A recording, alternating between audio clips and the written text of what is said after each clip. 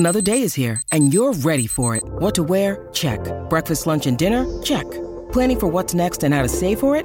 That's where Bank of America can help.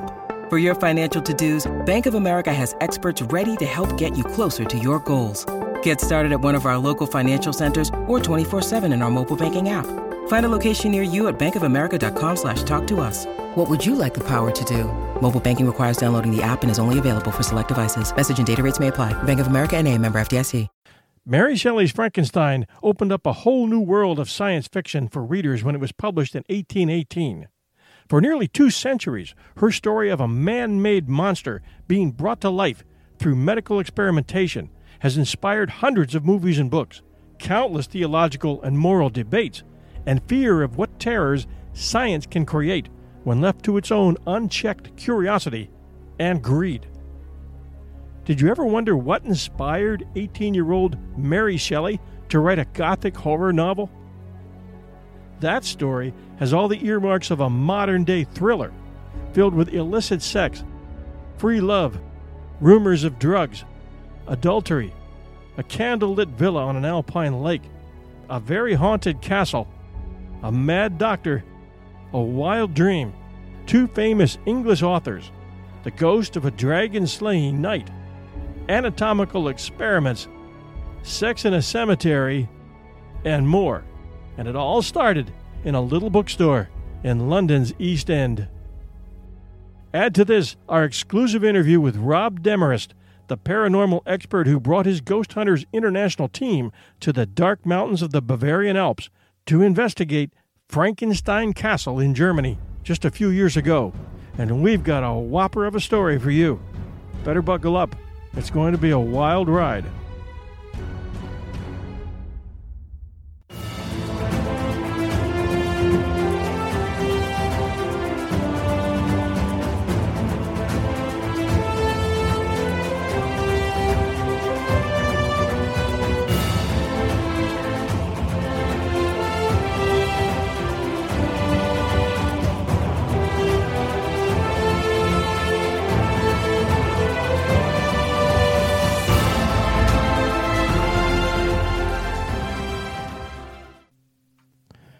The story of Frankenstein, first published in 1820, written by Mary Shelley, was the first of the science fiction and horror novels genre, and a huge success. Shelley's protagonist, the hero of her story, is Dr. Frankenstein, an educated man who creates a man-like creature for the sake of advancing science. A tall, misshapen, half-human creature who has an intellect, who feels, who hurts, who questions his being, and can talk, and can kill. A creature that makes one feel that its creator is instantly guilty for interfering with the immutable laws of creation. And worse yet, the doctor wouldn't even give his creation a name, other than creature, perhaps telling us that man in his current state of hubris was not deserving of being able to create any living thing if he wasn't able to respect it and love it. To create is to parent and to mentor, and Dr. Frankenstein, instantly regretting his creation, wanted no part of it. 20 people will read Mary Shelley's story and come back with 20 different interpretations, and that's what makes her tale so interesting. For those of you who have never read it, we're sharing it with you over at our sister podcast, 1001 Classic Short Stories and Tales. One of the best movie versions ever made was the 1931 James Whale version starring Boris Karloff as the creature. Unlike the book, the creature is brought to life in the movie by a fortuitous lightning strike, and the monster is cobbled together from stolen body parts. Mary Shelley was born Mary Wollstonecraft Godwin, born August 30th, 1797. And she became an English novelist, short story writer, dramatist, essayist, biographer, and travel writer, best known for her science fiction horror novel, Frankenstein, published in 1818. She also edited and promoted the works of her husband, the romantic poet and philosopher, Percy Bysshe Shelley. Her father was the political philosopher William Godwin, and her mother was the philosopher and feminist Mary Wollstonecraft. Her mother died less than a month after Mary was born, and she was raised by Godwin, who was able to provide his daughter with a rich, if informal, education, encouraging her to adhere to his own liberal political theories. In his book, Political Justice, Godwin theorized that society could be made vastly better if you could remove all the causes of stress, beginning with removing the desire for sex and placing that with intellectual pursuits like debating, writing, and chess. He reasoned that increasing technological advances would lead to a decrease in the amount of time individuals spent on production and labor, and thereby to more time spent on developing their intellectual and moral faculties. Instead of population growing exponentially, Godwin believed that this moral improvement would outrun the growth of population. Godwin pictured a social utopia where society would reach a level of sustainability and engage in what he called voluntary communism.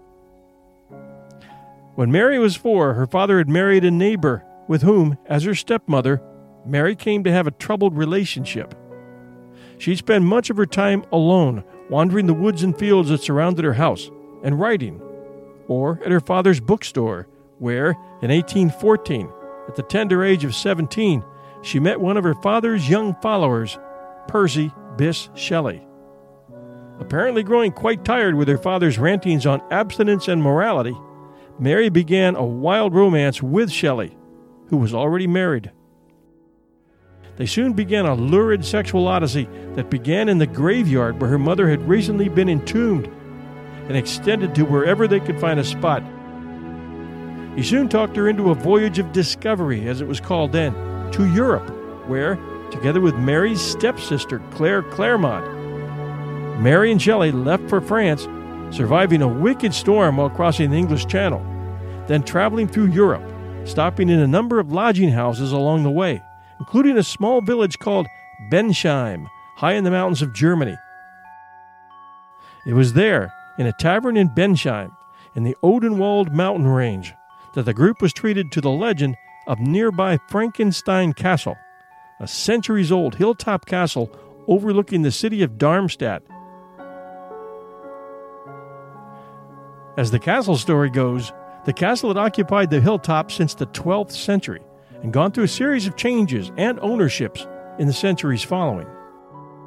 The castle for years was and still is thought to be a site for mysterious occurrences and appearances of ghosts, especially those of the knight George von Frankenstein, dragon slayer, and his lady Anne-Marie Chen, and apparitions of witches occurring in the nearby village of Nensheim. In a remote part of the forest behind Frankenstein Castle, on 417-meter-high Mount Ilbis, compasses do not work properly due to magnetic stone formations of natural origin. Local nature enthusiasts and witchcraft practitioners are said to perform rituals at these magnetic places on special occasions like Walpurgis Night or summer solstice. The magnetic stones can be visited by everyone, but it is advisable, they say, for present-day tourists not to disturb ongoing ritual activities by any means. Legend has it that Mount Ilbis is the second most important meeting place for witches in Germany after Mount Brocken in the Harz.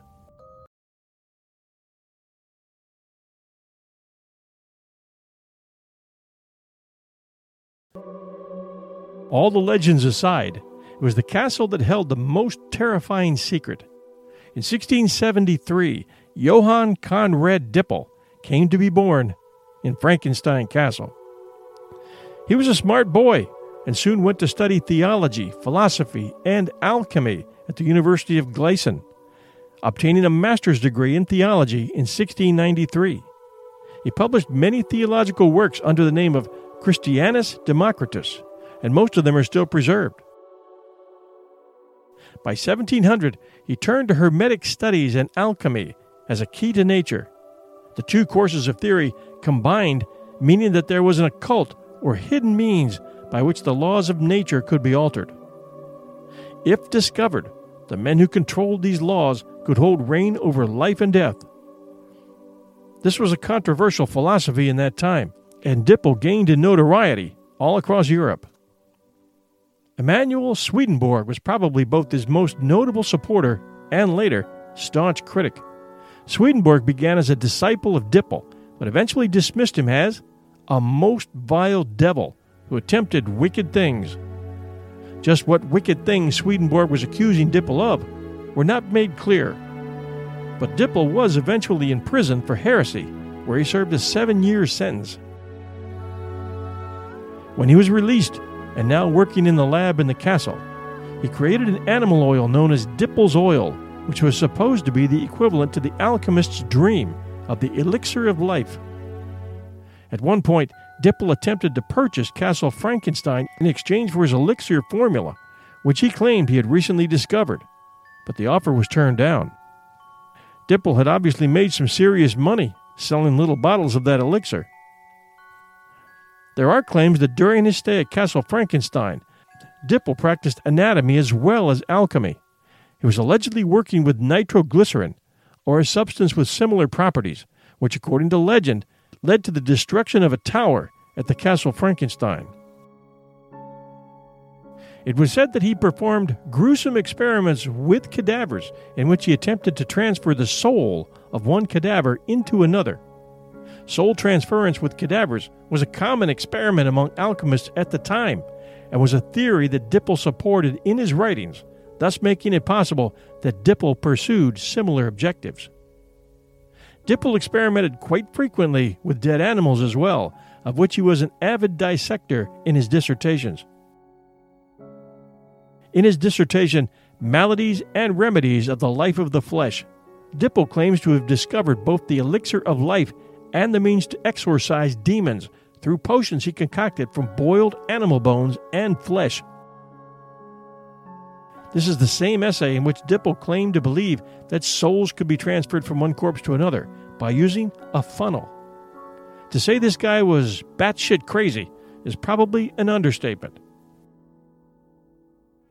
During this time, at least one local minister apparently accused Dipple of grave robbing, experimenting on cadavers, and keeping company with the devil.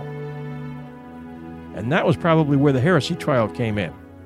For the most part, Dipple kept to himself and his work. He perhaps even actively perpetuated the rumors that he had sold his soul to the devil in exchange for secret knowledge, as relying on his reputation as a dark sorcerer better enabled him to find audiences with those willing to pay for his knowledge of the philosopher's stone and the elixir of life. A year before his death, he wrote a pamphlet in which he claimed to have discovered an elixir that would keep him alive until the age of 135. Footnote, he didn't make it. It was these stories that would end up woven into the pages of Mary Shelley's story in the summer of 1816.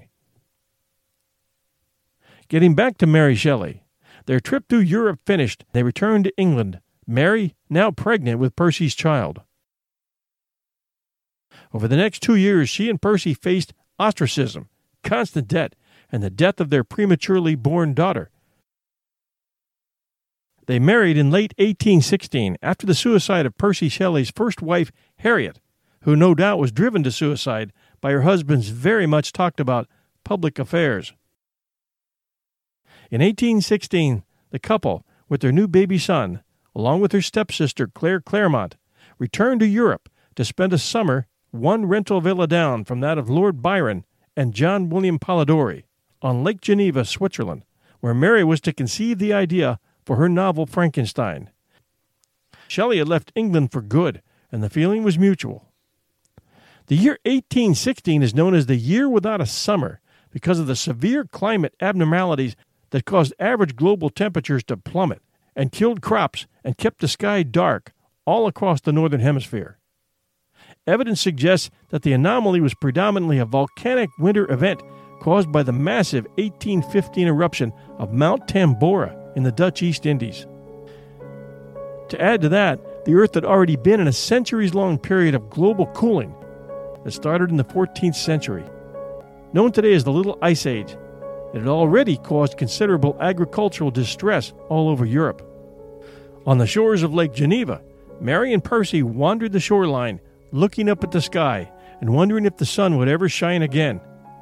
Claire had chosen Lake Geneva at the invitation of her lover, Lord Byron, and the two groups met soon after their arrival, enjoying each other's company immensely. Most nights they would gather at Lord Byron's villa to discuss politics, philosophy, and writing, and share ghost stories. It proved a wet, ungenial summer, Mary Shelley remembered in 1831, and incessant rain often confined us for days to the house. Sitting around a log fire at Byron's villa, the company amused themselves with German ghost stories, which prompted Byron to propose that they each write a ghost story. Unable to think of a story, young Mary Godwin became anxious. "Have you thought of a story yet?" I was asked one morning, she wrote. And each morning I was forced to reply with a mortifying negative. During one mid-June evening, the discussions turned to the nature of the principle of life. Perhaps a corpse would be reanimated, Mary noted. Galvanism had given token of such things. A scientist named Galvani had become famous for his frog experiments, during which he would apply an electric shock to a dead frog, and the legs would then twitch. Observers to this phenomenon were left shocked, and the process took on the name of galvanism. It was after midnight before they retired, and unable to sleep, she became possessed by her imagination as she beheld the grim terrors of her waking dream, her ghost story.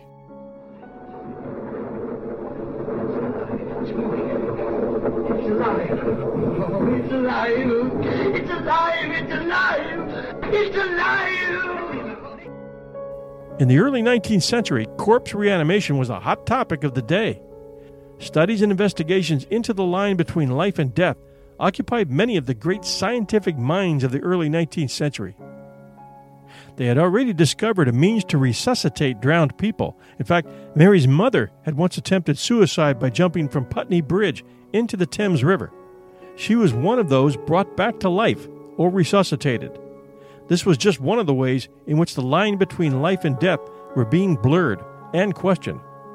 Each year there was a procession of those raised from the dead by the Society for the Recovery of Persons Apparently Drowned, which had been established in 1774. Add to this and to Mary's story the fact that Shelley himself had a long history with scientific experiments, and no doubt provided Mary with some of the imagery that went into the story. At Eton, he used a frictional electric machine to charge the door handle of his room. He once blew up a tree on the school's south meadow with gunpowder. His rooms at Oxford were fully equipped with science equipment, and he continued to experiment with electricity, magnetism, and chemicals. This interest continued into his adult life, where he had trouble with multiple landlords and hosts. His frequent experiments would often burn cushions, leave marks on the walls and floors, and disturb other residents. In their leisure time, the couple were also known to attend lectures and demonstrations that looked into the space between the known and the unknown. On that infamous night, they'd been reading German ghost stories from a French translation of the book Phantasmagoriana. These stories, combined with the unusual dark and mysterious climate, had an effect on the young writer, Shelley wrote. The season was cold and rainy, and in the evenings we crowded around a blazing wood fire and occasionally amused ourselves with some German stories of ghosts which happened to fall into our hands. These tales excited in us a playful desire of imitation. Two other friends and myself agreed to write each a story on some supernatural occurrence. In the preface to her book, Mary talked about a waking dream in which she conceived the idea of Frankenstein. When I placed my head on my pillow, I didn't sleep, nor could I be said to think. My imagination, unbidden, possessed and guided me, gifting the successive images that arose in my mind with a vividness far beyond the usual bounds of reverie. I saw, with shut eyes, but acute mental vision. I saw the pale student of unhallowed arts kneeling beside the thing he had put together. I saw the hideous phantasm of a man stretched out, and then, on the working of some powerful engine, show signs of life and stir with an uneasy, half-vital motion. In order to capture the Gothic horror found in the novel's pages, Shelley tapped into her own fears. What terrified me will terrify others, and I need only describe the specter which had haunted my midnight pillow. On the morrow I announced that I had thought of a story. She began to create a transcript of the grim terrors of my waking dream. In the cauldron of the strange mix of events came the creation of one of the cornerstones of Gothic horror and science fiction. She began writing what she assumed would be a short story. With Percy Shelley's encouragement, she expanded this tale into her first novel, Frankenstein, or The Modern Prometheus, published in 1818. She later described that summer in Switzerland as the moment when I first stepped out from childhood into life. The story of Frankenstein has been fictionalized several times and formed the basis for a number of films. We've got Mary Shelley's story Frankenstein for you at our sister podcast at 1001 Classic Short Stories and Tales. And if you haven't searched for and downloaded this app yet, you've been missing out on a lot of great stories. We'll leave the link to it for both Apple users and Android users in our show notes. The story would take Mary a little over a year to finish. On their return to England in September, Mary and Percy moved with Claire Claremont, who took lodgings nearby, to Bath, where they hoped to keep Claire's pregnancy secret. At Cologne, Mary Godwin had received 2 letters from her half-sister, Fanny Imlay, who alluded to her unhappy life. Fanny was Mary's sister by birth. And on the 9th of October, Fanny wrote an alarming letter from Bristol that sent Percy Shelley racing off to search for her without success. On the morning of the 10th of October, Fanny Imlay was found dead in a room at the Swansea Inn, along with a suicide note and a laudanum bottle. On December 10th, Percy Shelley's wife, Harriet, was discovered drowned in the Serpentine, a lake in Hyde Park, London. Both suicides were hushed up. Harriet's family obstructed Percy Shelley's efforts, fully supported by Mary Godwin, to assume custody of his 2 children to Harriet. His lawyers advised him to improve his case by marrying, so he and Mary, who was pregnant again, married on December 30th, 1816, at St. Mildred's Church, Bread Street, London. Mr. and Mrs. Godwin were present, and the marriage ended the family rift. Claire Claremont gave birth to a baby girl on January 13th, at first called Alba, later Allegra. In March of that year, the Chancery Court ruled Percy Shelley morally unfit to assume custody of his children, and later placed them with a clergyman's family. Also in March, the Shelleys moved with Claire and Alba to Albion House at Marlow, Buckinghamshire, a large damp building on the River Thames. There, Mary Shelley gave birth to her 3rd child, Clara, on September 2nd, 1817. At Marlow, they entertained their new friends Marianne and Leigh Hunt, worked hard at their writing, and often discussed politics. Early in the summer of 1817, Mary Shelley finished Frankenstein, which was published anonymously in January of 1818. Reviewers and readers assumed that Percy Shelley was the author, since the book was published with his preface and dedicated to his political hero, William Godwin. At Marlow, Mary edited the joint journal of the group's 1814 Continental Journey, adding material written in Switzerland in 1816, along with Percy's poem Mont Blanc. The result was The History of a 6-Week Tour, published in November of 1817. That autumn, Percy Shelley often lived away from home in London to evade creditors. The threat of debtor's prison, combined with their ill health and fears of losing custody of their children, contributed to the couple's decision to leave England for Italy in March of 1818, taking Claire Claremont and Alba with them. They had no intention of returning. Years later, Claire would write a bitter letter accusing Shelley and Lord Byron of being monsters. This came in a shocking historical find in 2010, which cast a different light on the whole group, rendering Polidori's character whitewash invalid. According to an article in The Guardian published March 2010, a Cambridge graduate had recently stumbled across an unpublished 19th century memoir penned by Claire Claremont, Mary's half-sister, that burned with resentment at Lord Byron and Percy Shelley as monsters of lying, meanness, cruelty and treachery. Penned when she was an embittered old woman, it reveals for the first time her accusation of both poets ruining lives, including her own, in their pursuit of what she called free love and evil passion. Historians, when the news was released, hailed it as an extraordinary discovery. As the story goes, Daisy Hay was researching her first book in a New York public library when she found the manuscript, a fragment of a memoir by Claire Clairmont, Mary Shelley's pretty stepsister, who was made pregnant and dumped by Byron in her teens, and whose contemporaries gossiped that she had also had a child by Shelley, that being Allegra. Historians have striven repeatedly to understand the bizarre relationship between Clairmont and the Shelleys. She went with them when they eloped and lived with them throughout most of their marriage. There was also the entanglement with Byron, who virtually abandoned their illegitimate daughter, Allegra, sending her to a convent where she died at age 5. As an 18-year-old, Clairmont had briefly captivated Byron with her wit, intelligence, and black eyes, having flung herself at him in 1816. Byron was already famous, but married.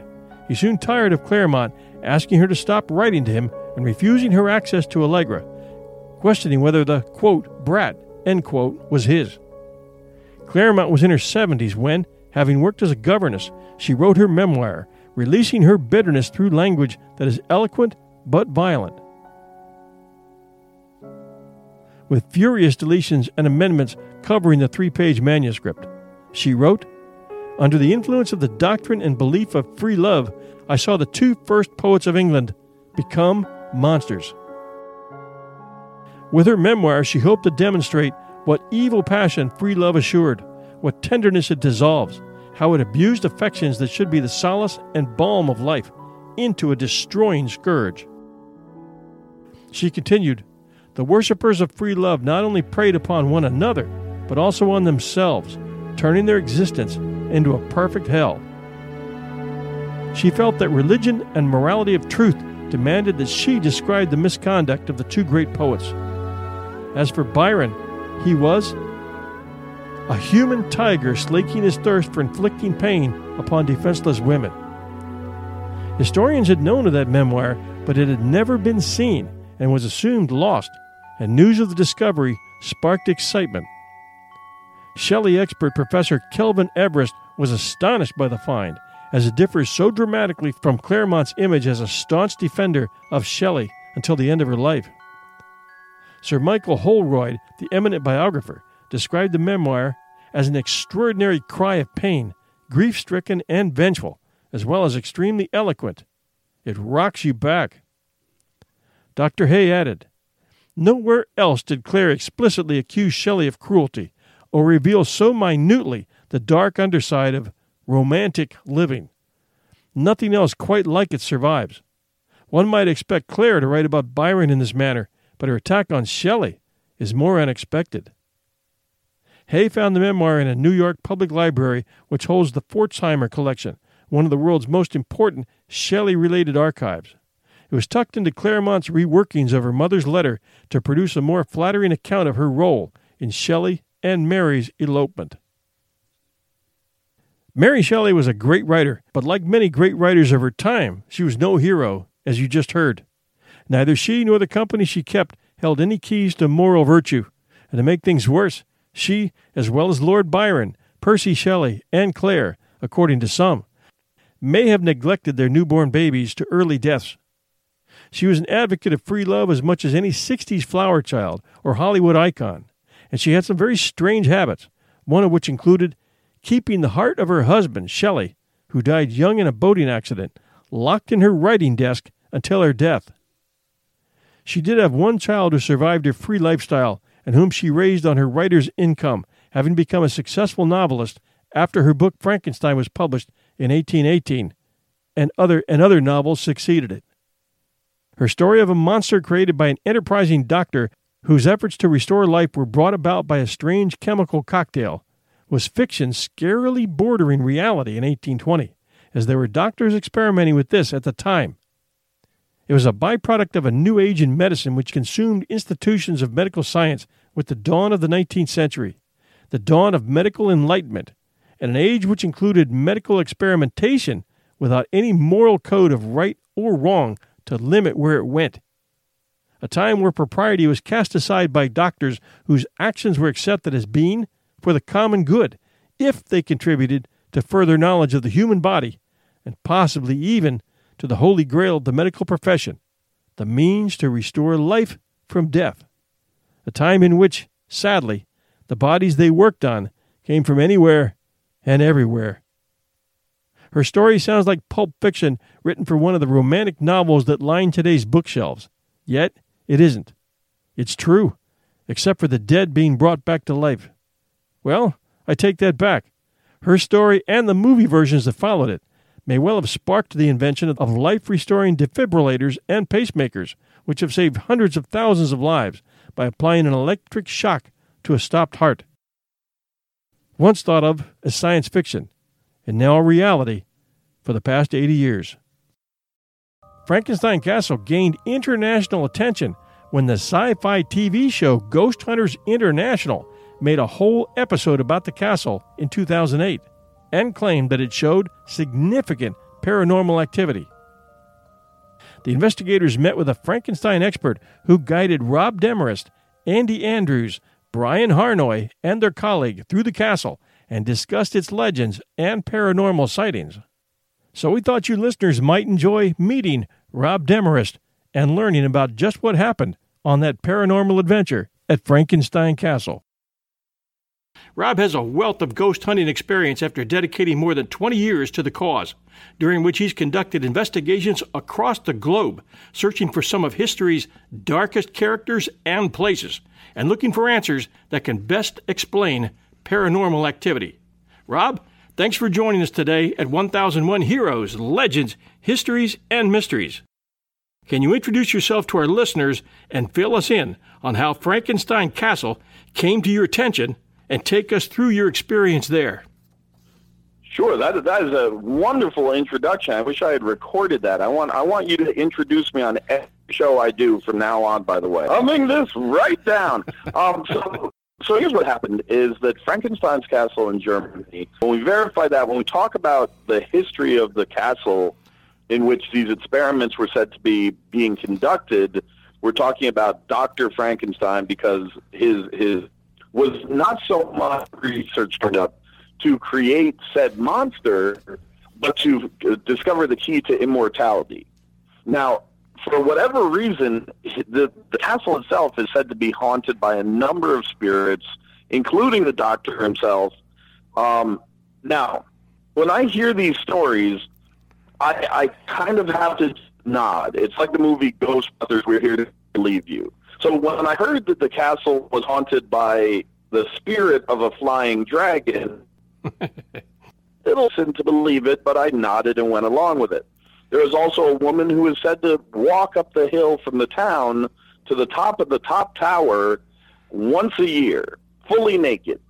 So you're hearing some of these stories and you're saying, this is a little more than I expected. Let's hear more about Dr. Frankenstein. Well, as the history was told to us, that Dr. Frankenstein was attempting to find the elixir of life. And not to find it, as we would say that the Spanish explorers looked in Florida for the fountain of youth. He was trying to develop it.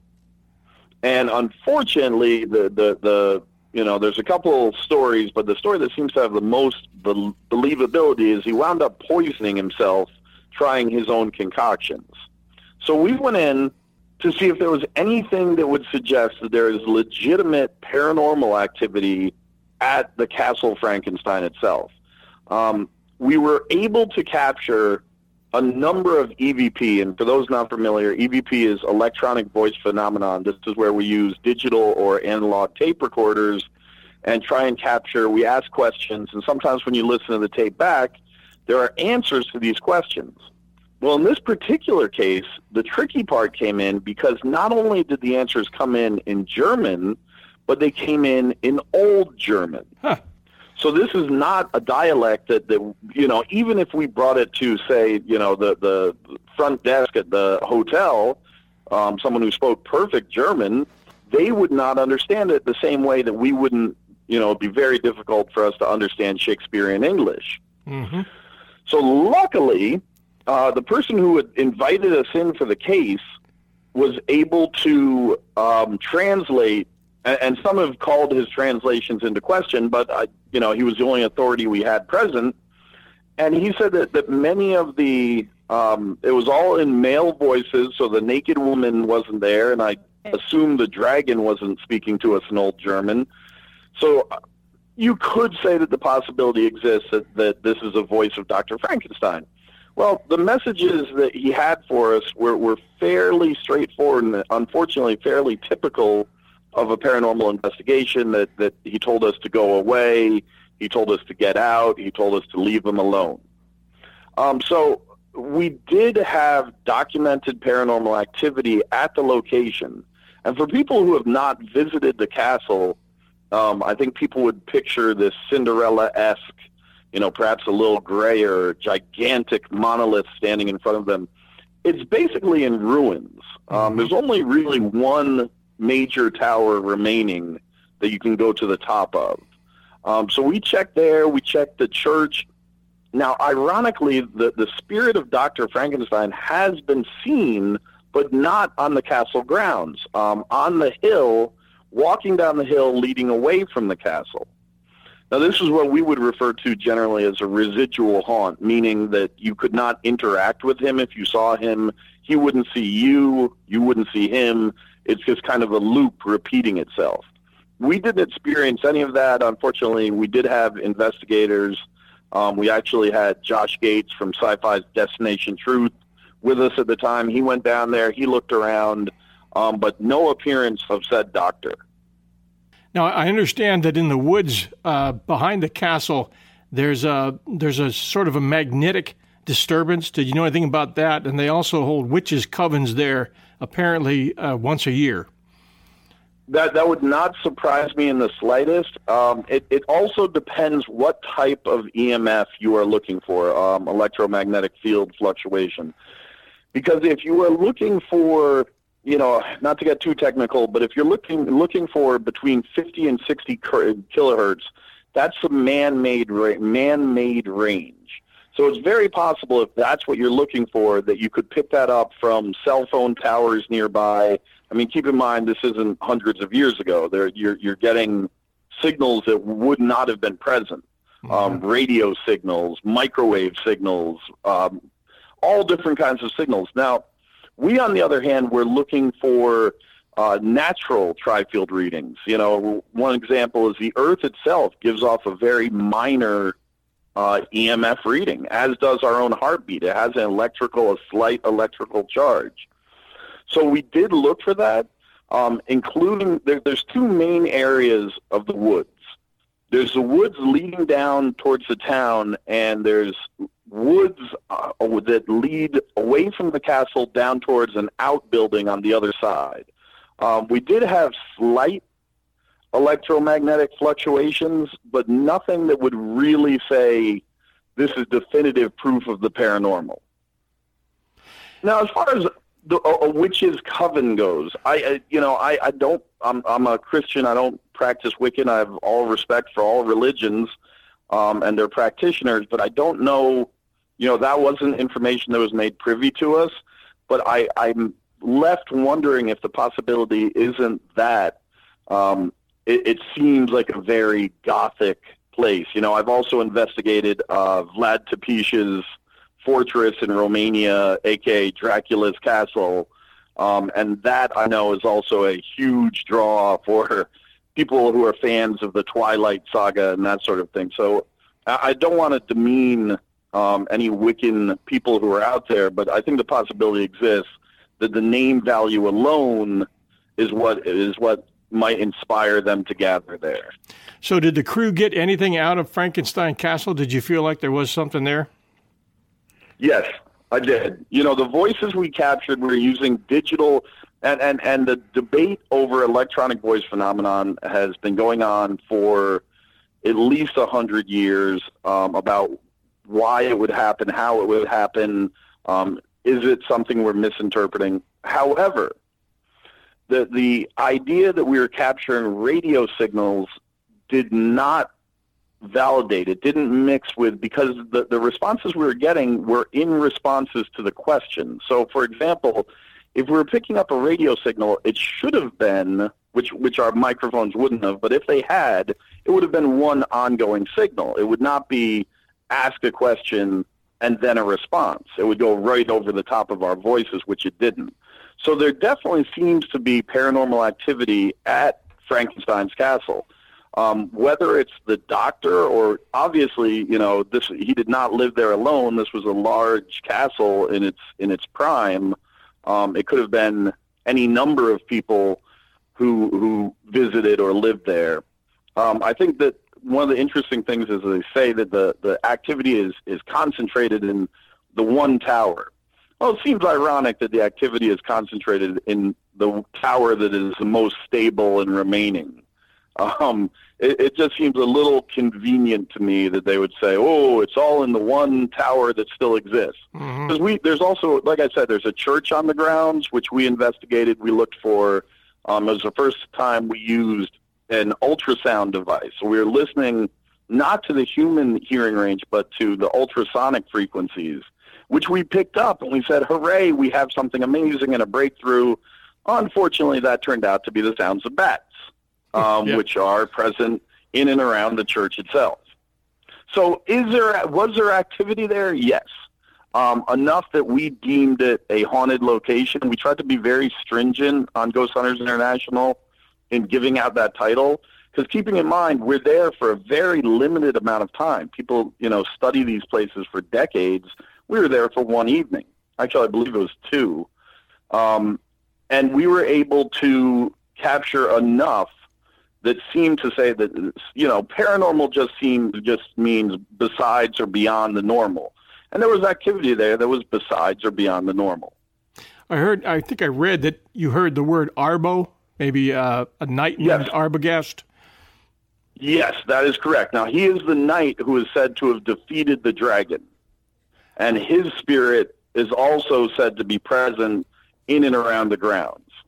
When your crew goes in, do they stay for the evening? Do you guys bring your own food in and everything else and stay overnight? Oh, yeah, absolutely. Overnight, we had a producer, and this is a side story, but it's an illuminating one, pardon the pun. And I would go to him at times on some locations, this not being one of them, and say, listen, it's 4 a.m. We haven't gotten anything. I think it's time to wrap it up. And he said, well, listen, Rob, I have a rule.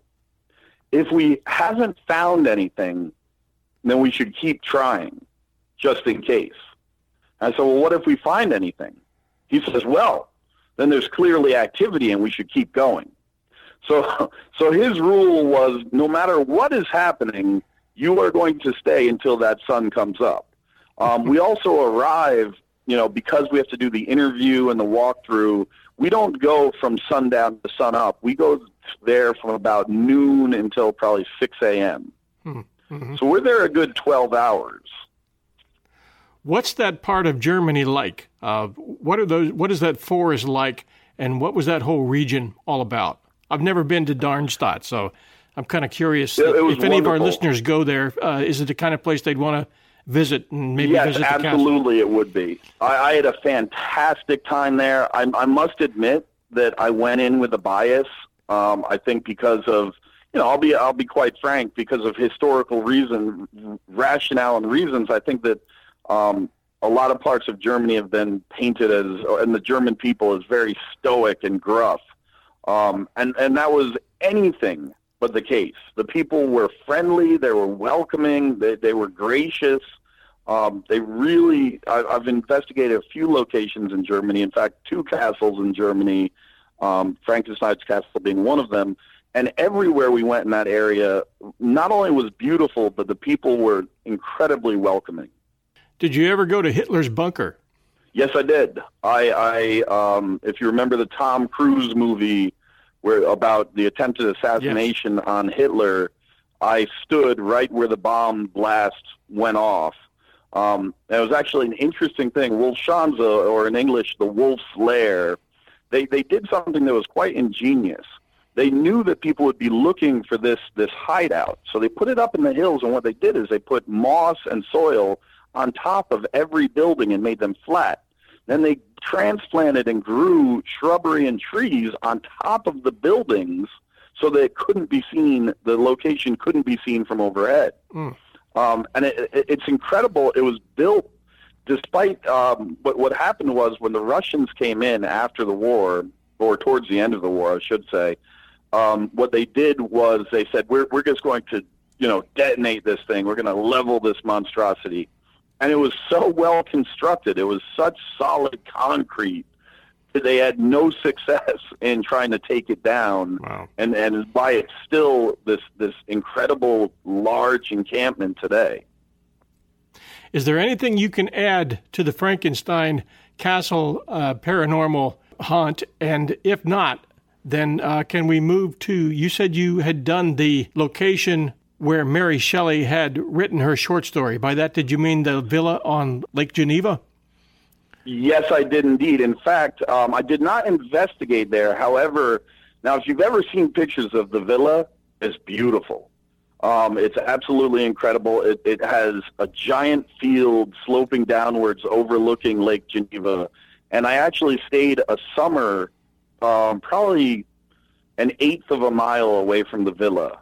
And so I was able to, go past the villa many times and wonder about evening that transpired there. But unfortunately, it's privately owned, and they have no interest in anyone doing an investigation there. You can understand that you would draw in a large number of tourists, and, they just prefer to enjoy their views of the lake instead of having people try and sneak in and steal a stone off the haunted house. Mm-hmm.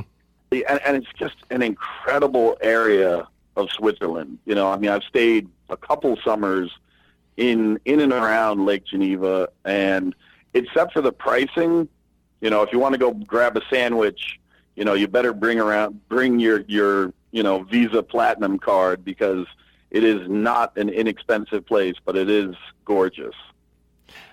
I thank you very much. In fact, I'd like to do a whole episode just based on your experience with paranormal. We didn't even get to my search for Hitler in Argentina. So from that point on, the interview actually gathered steam, and we collected almost an hour of Rob's international ghost-busting exploits, which I think you're going to find very, very fascinating. Thanks for joining us at 1001 Heroes, Legends, Histories, and Mysteries. We appreciate your being with us and want to invite you to subscribe to our show if you haven't already done so. 1001 Heroes, Legends, Histories, and Mysteries podcast is heard and enjoyed worldwide by our growing network of fans, and we enjoy hearing from you at facebook.com/1001 Heroes and Twitter, address @1001 Podcast, or you can email us at 1001storiespodcast@gmail.com. We thank you for supporting our sponsors. That's a big deal. And we do need you going to those websites and supporting us to stay alive as a program.